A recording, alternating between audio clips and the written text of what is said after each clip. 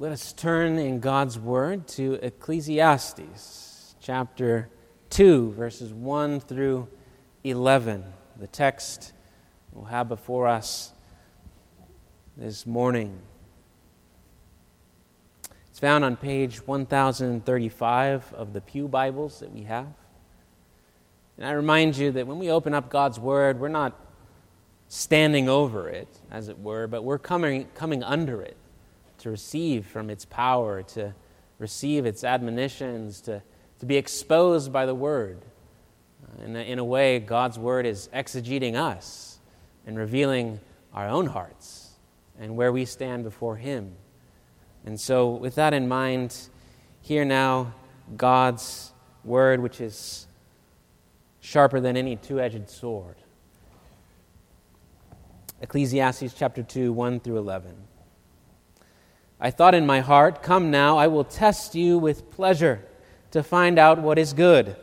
But that also proved to be meaningless. Laughter, I said, is foolish. And what does pleasure accomplish? I tried cheering myself with wine and embracing folly, my mind still guiding me with wisdom. I wanted to see what was worthwhile for men to do under heaven during the few days of their lives. I undertook great projects. I built houses for myself and planted vineyards. I made gardens and parks and planted all kinds of fruit trees in them. I made reservoirs to water groves of flourishing trees. I bought male and female slaves and had other slaves who were born in my house. I also owned more herds and flocks than anyone in Jerusalem before me. I amassed silver and gold for myself and the treasure of kings and provinces. I acquired men and women, singers, and a harem as well, the delights of the heart of man. I became greater by far than anyone in Jerusalem before me. In all this, my wisdom stayed with me. I denied myself nothing my eyes desired. I refused my heart no pleasure. My heart took delight in all my work, and this was the reward for all my labor.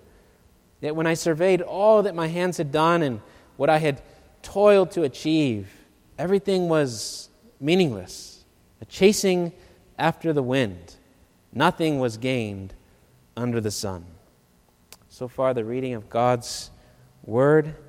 Let's pause and pray and ask for His blessing. Father God, we come under Your Word, which was inspired by the Holy Spirit. And we ask, O Spirit, that You would illuminate our hearts. You would shine abroad in our hearts the light of Your grace and truth, to reveal us, to make us know what we truly desire and how distorted we are, that we might find our wholeness in You and You alone. We ask this for Your sake, in Jesus' name, amen. Utopia. Utopia is a philosophical concept. It refers to an imaginary place with a perfect society. A perfect society. Now, if we pause and think about utopia, each of us here would have a different version of utopia, your ideal society, because at this moment, each of us has different dreams and preferences and desires in our heart. And so, in your personal utopia, your dream world, what do you find, as you pause and reflect, what do you find would be at the center of it? The very heart of that perfect society. What is at the middle of your ideal city? Maybe it's a nice house, Joanna Gaines style, with a big yard where you find your family relaxing and the kids playing in the yard. Or maybe it's a big stadium filled with crowds of people cheering you on with your name in lights. Or maybe it's a quiet shack on a tropical beach in Margaritaville. Is it a gourmet restaurant, maybe, with a table reserved for you and your loved one, your spouse, with an endless selection of fine wines? What is it? What's at the center of your ideal city, your ideal society? And I think if we do this exercise, if we really think about this and pause and reflect in our hearts, we'll find what our heart truly desires deep down. We'll find that our greatest and deepest desire is there in our heart. And we'll find that that is what we think we need in order to have true happiness and true joy. If I only had that. So what does your heart treasure in this moment, in this morning? Because whether you admit it or not, what your heart treasures is what you're living for, what you're pursuing, what you're chasing after. And in today's passage, the teacher speaks to his own heart and tries to achieve real happiness, fullness of joy. And in a sense, he begins to imagine his own version of utopia, his perfect society, and then he explains to us how he struggled in his life to make it happen and never could arrive. He describes 3 of his experiments for happiness here, and then he gives us some concluding thoughts at the end. 3 ways in which he seeks fullness and 3 ways in which all of humanity tries to seek fullness. First, as a connoisseur of pleasure, then as a constructor of projects, and then lastly, as a collector of possessions. So first, let's consider the connoisseur of pleasure. In verses 1 through 3, he experiments with all of the pleasures in life. He said to his heart, "Come now, I will test you with pleasure to find out what is good." And then in verse 3, he says, "I tried cheering myself with wine and embracing folly." You see, in this, he had a purpose in mind, a goal that was guiding him. He explains in verse 3, "I wanted to see what was good for people to do under the heavens during the few days of their lives." He's not just indulging himself for the sake of indulging. He's trying to find trueness, or find true joy and true fullness. He was in search of something good, a permanent joy, real happiness.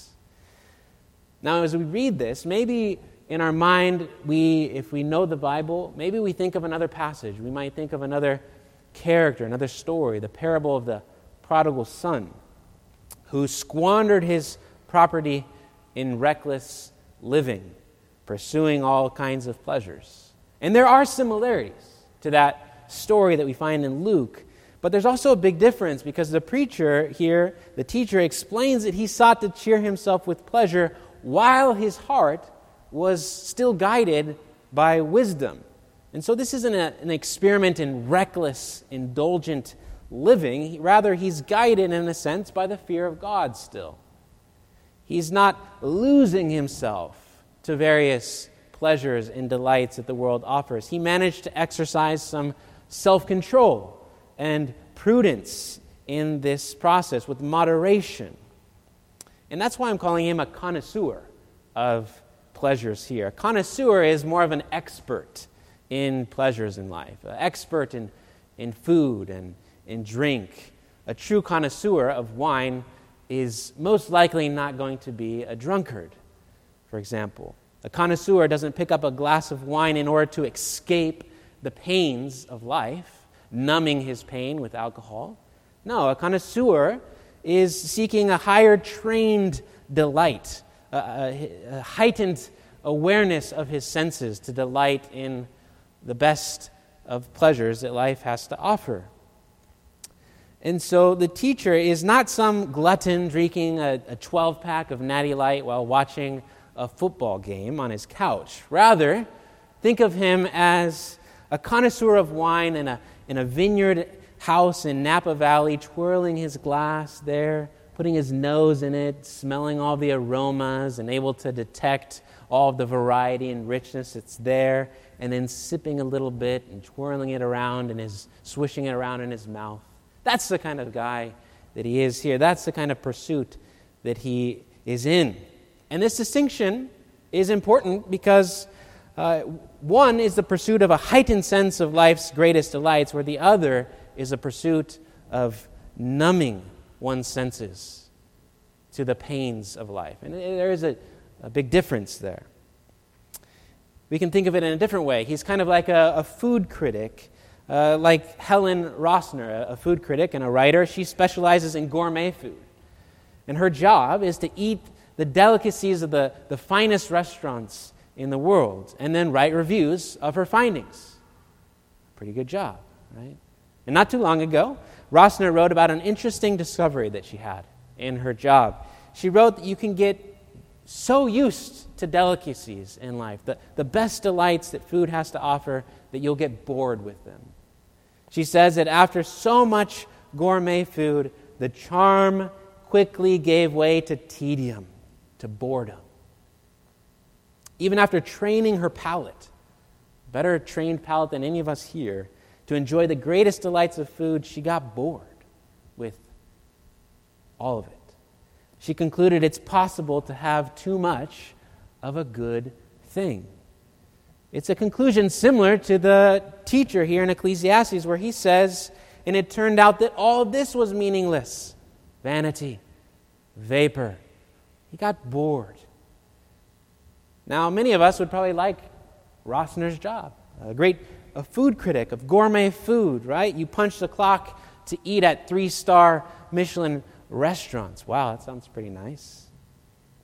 And yet think of this critic and what she concluded, that even that would not satisfy you in the end. Even that would eventually get boring for you.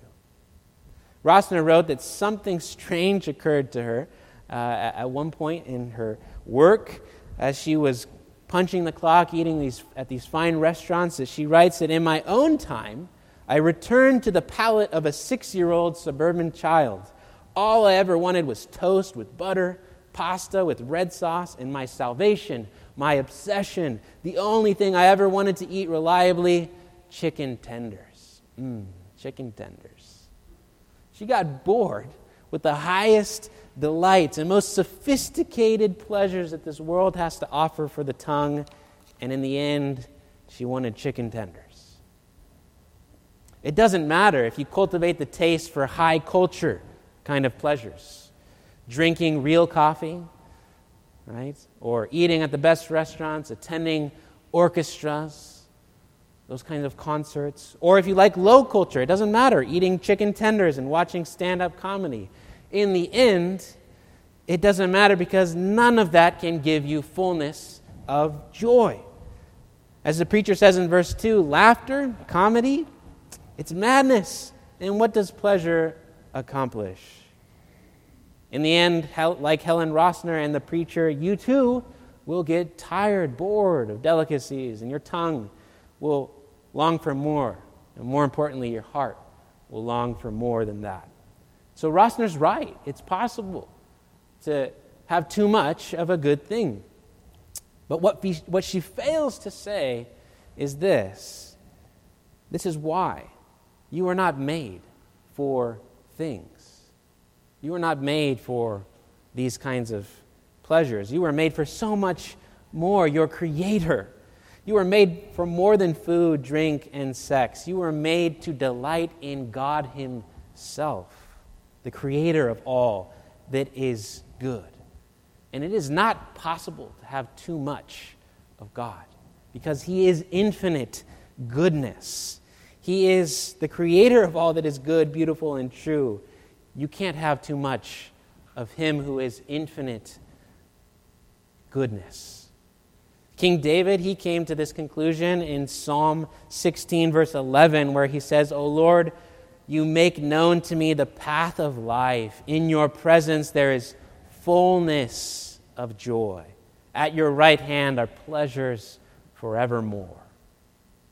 In comparison with the pleasures of life, He's the Creator of infinite goodness. He is the eternal source of every blessing we enjoy, the inventor of all the delicacies that we taste with our tongue and see with our eyes, the creative genius behind our sensory experience. It is because of Him that we were able to enjoy the richness of life in a variety of ways.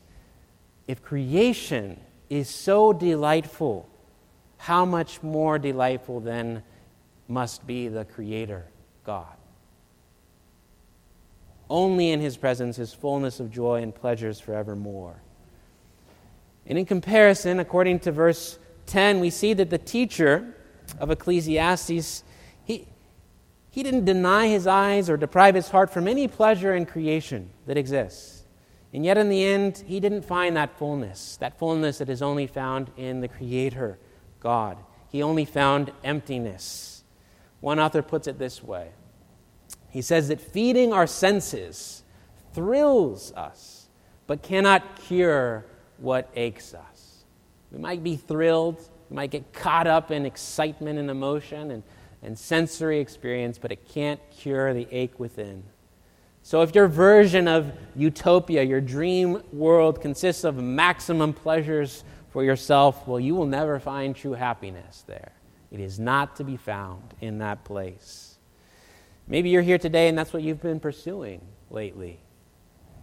Maybe you've been seeking the best food, the best drinks, the highest delights, or maybe you're just vegging out on junk food and binging on Netflix and taking that pursuit of pleasure. But both are trying to find fullness of joy. And the teacher is saying it's not to be found in pleasures in life. So experiment 1 falls short. What's next? Well, the next experiment is a constructor of projects. And we see that in verses 4 through 6, where the teacher tries to experiment building his own small utopia for him to enjoy.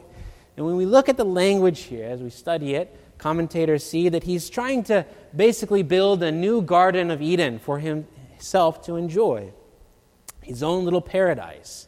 And with artful skill, he builds everything that he thought he needed for a little R&R, rest and relaxation. And he gives us a list of some of his greatest accomplishments in his work. And he describes it for us: great projects, houses, vineyards, gardens, parks, fruit trees, water reservoirs, and groves of flourishing trees. Basically, maybe kind of like if you visited the Huntington Library Museum, he's living there. Or Hearst Castle, the cream of the top, the best you can imagine and build for yourself. And it's very interesting that in an old commentary, an old interpretation of Ecclesiastes in Aramaic, the Targum, it describes that Solomon sat down to write this book as he was reflecting on the future, or getting a glimpse of the future of his kingdom and the future of all of his greatest accomplishments. And we know that under King Solomon, the kingdom of Israel was united. It was strong. It was beautiful. It was built in peace and prosperity. There were great achievements. But Ecclesiastes is not reflecting on that momentary bliss that existed during his lifetime. Rather, it's him thinking about the future of his kingdom as divided, destroyed, and ultimately exiled from the land. Now, we shouldn't think that interpretation is inspired, per se, by God, but it is fitting because after constructing his own Garden of Eden, his personal utopia, he realizes that fullness is not found there either. Why? Why can't you find it in building your own little utopia? Well, I'm sure he enjoyed it, but the teacher, he foresaw the future of his utopia, its destruction. And this is meant to make us take a second look at our greatest achievements in life and face the reality that none of it will endure. None of it will remain. Everything is hevel, vapor, smoke. It will vanish and fade. To illustrate this, recently I dedicated some time in my spare time to renovate our backyard, which was just concrete. And we put in grass and built a playground for the kids and a nice gazebo area. And it's kind of like our own little small paradise, our own little utopia. And it's enjoyable for sure. But the other day, perhaps because I'm studying Ecclesiastes, I was sitting there enjoying it and began to try and imagine the future and realize that in the future, one day, either before or after I die, that our whole house and our whole backyard will eventually rot, decay, and be demolished, and some real estate monger is going to come and tear it down and build something else there, bigger and newer and better, and make money off of it. That is reality. The glory of all of our greatest achievements will quickly lose value, and one day all of your greatest achievements will be about as worthy and valuable as that participation trophy that your mom is saving for you in the attic, right, to give to you. The glory of every project, every reward, every diploma, or even doctorate that you get will in time fade into meaninglessness. No personal achievement, however great, not even the Nobel Prize, will earn you fullness of joy. It's not to be found there. We experience paradise lost. The Garden of Eden cannot be remade, either on a personal or societal level. It's out of our reach. So don't expect to find a perfect home or a perfect community, a perfect church, or a perfect country. It can't be found. No matter how much time and effort you put into your work, into politics to try and improve your own world or the world at large, eventually your worldly achievements will devalue, decay, and desist. And maybe this is you. Maybe this is your pursuit that you're in the midst of. You're focusing on your career. You're saving up for home improvements. You're an entrepreneur moving up and seeking a better life. Well, the teacher is saying, wake up and smell the coffee. Fullness of joy is not to be found in that either. And so experiment 2 falls short, just like experiment 1. Neither thrilling pleasures nor grand projects can bring about fullness of joy. And so we're on to the third experiment, the third pursuit, collector of possessions. We see this in verses 7 through 8. He becomes a collector of possessions. He buys all kinds of things and fills his house, his property, with all kinds of possessions and precious things. And when I read this, I thought of Lord of the Rings, and particularly The Hobbit, and Smaug, the dragon from Tolkien's Hobbit. And he describes the dragon as this beast, all dragons, like these beasts that are gripped by insatiable greed. He says dragons steal gold and jewels, you know, from men and elves and dwarfs, wherever they can find them, and they guard their plunder as long as they live, which is practically forever unless they are killed, and never enjoy a brass ring of it. And in The Hobbit, Smaug is an especially greedy dragon. He collected a mass of gold and precious things and then lodged himself like a worm inside of the deep, dark mountain and there rested upon the pile of his goods and his gold, sleeping on it like a bed, alone. And there are plenty of people in the world that are consumed by greed and need to buy more and more. We can think of the rich, lonely people and their big mansions trying to collect things. Maybe you can imagine somebody right now, you're thinking of someone in particular, and you might think to yourself, well, that's ridiculous. How foolish are they to think that fullness of joy is found in all of those things, in possessions? Well, let's think again, because I think you and I are the same. You and I are the same. How different are we? How often did you go shopping this last month, maybe? Or this last year? Not for groceries, but shopping for more possessions. What did you get? Did you really need it? Did you really, really need it? What was your heart saying to you in the moment when you're in the store and you saw that thing that you just thought you really needed? It doesn't matter if you buy things from Gucci or the thrift store. We're all collecting things. We're all doing it. We're all pursuing happiness through collecting different kinds of possessions. All of us are like this. Or maybe it's not possessions in a material thing. Maybe it's people, because that's what we see also with the teacher as well. He collects people, relationships. Maybe you like the thrill and excitement of meeting new people and winning their affection with your looks and your charm. You like collecting admirers and people that like you and follow you on Instagram. Maybe that's what you're after. Look, don't be fooled. No amount of getting and collecting will give you fullness of joy or true happiness. Like Smaug the dragon, many of the richest people in the world end up buying and collecting tons of things, way more than you and I will ever have, and they never find joy or happiness. They always want more and more. And that's why they keep buying and hoarding more. After a time with mad hungers that they can't satisfy, many of them sadly turn to drugs to numb the pain, or alcohol, and some commit suicide. Because like Smaug, the pile of gold that you may find yourself sleeping on could be as big as a mountain, but it can't fill your heart. It can't cure what aches deep down. Now, the problem is not having a lot of possessions. The teacher would not suggest that we would pursue a pure minimalist kind of lifestyle, a vow of poverty. A lot of what he mentions here, the possessions, are good things. Possessions and riches are not bad in and of themselves. They can be gifts from God, blessings for us to enjoy.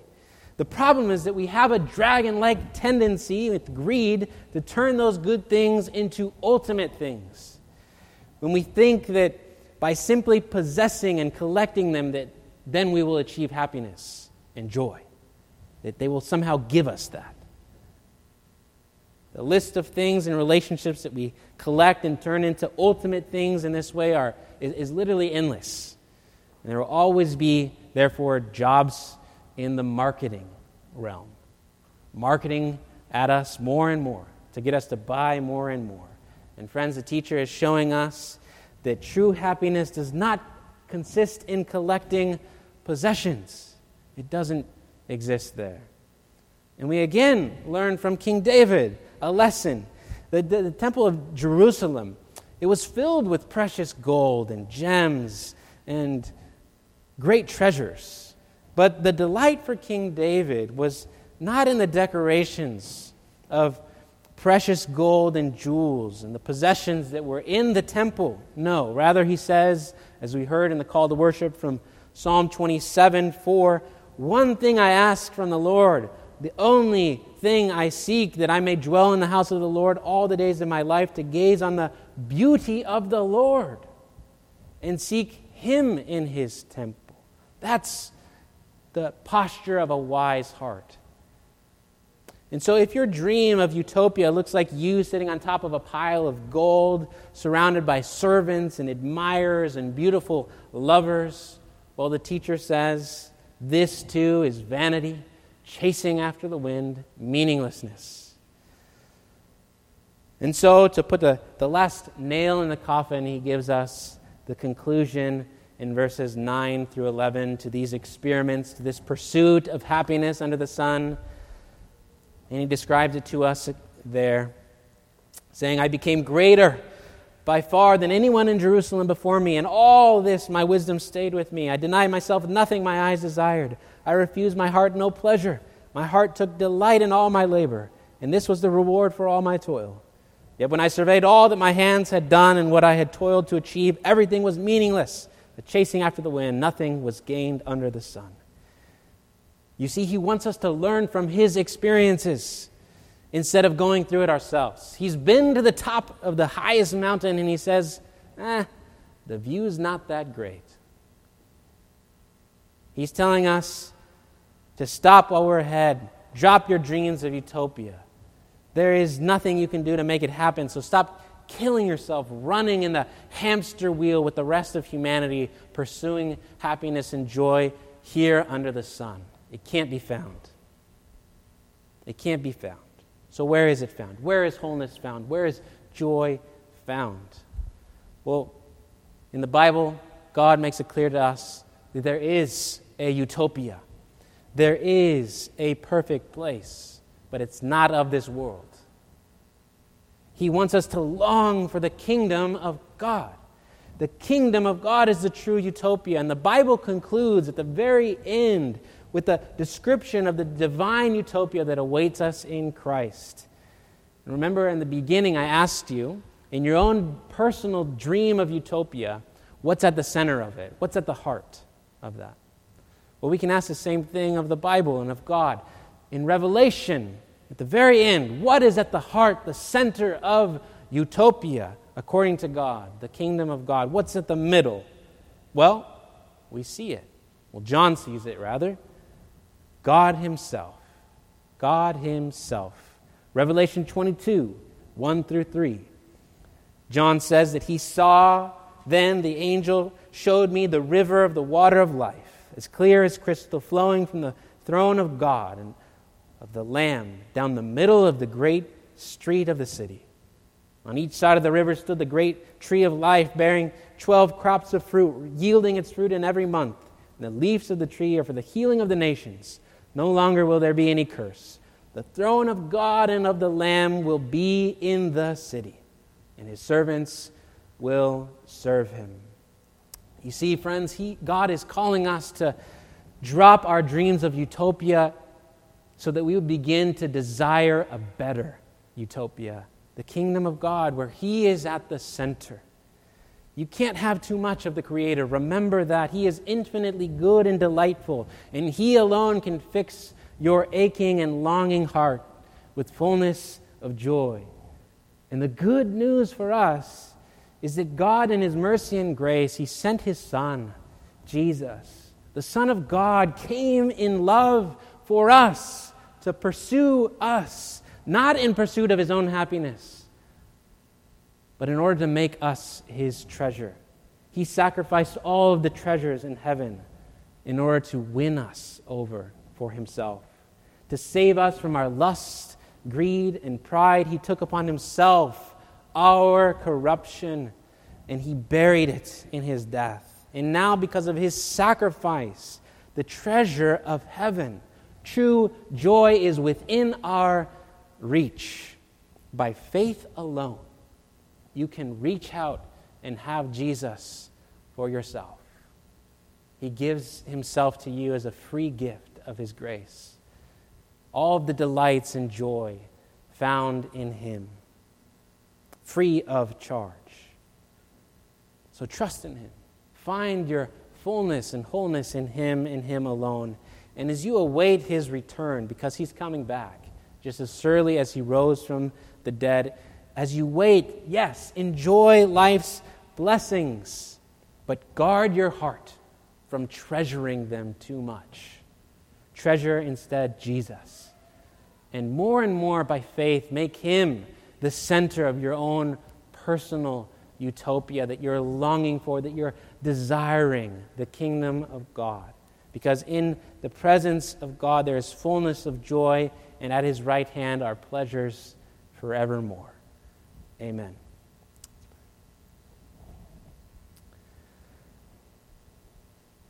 Thank you, Father God, for this word of Ecclesiastes that is so hard for us to chew on and to swallow.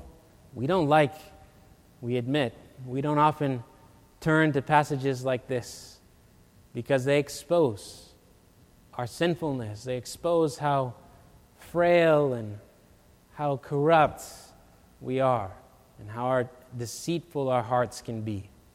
We delight, however, that you have in your word revealed to us where true joy and happiness is found in Jesus, and you've made him a free gift of grace to us. The great cost, yes, his own sacrifice for us. May we be gripped by your love for us, O Father, that we might set him as our heart's treasure and delight in him more and more, and show that to the world around us and pull others into the same dream of the kingdom of God that we are pursuing. We ask that you do this in Jesus' name for your glory. Amen.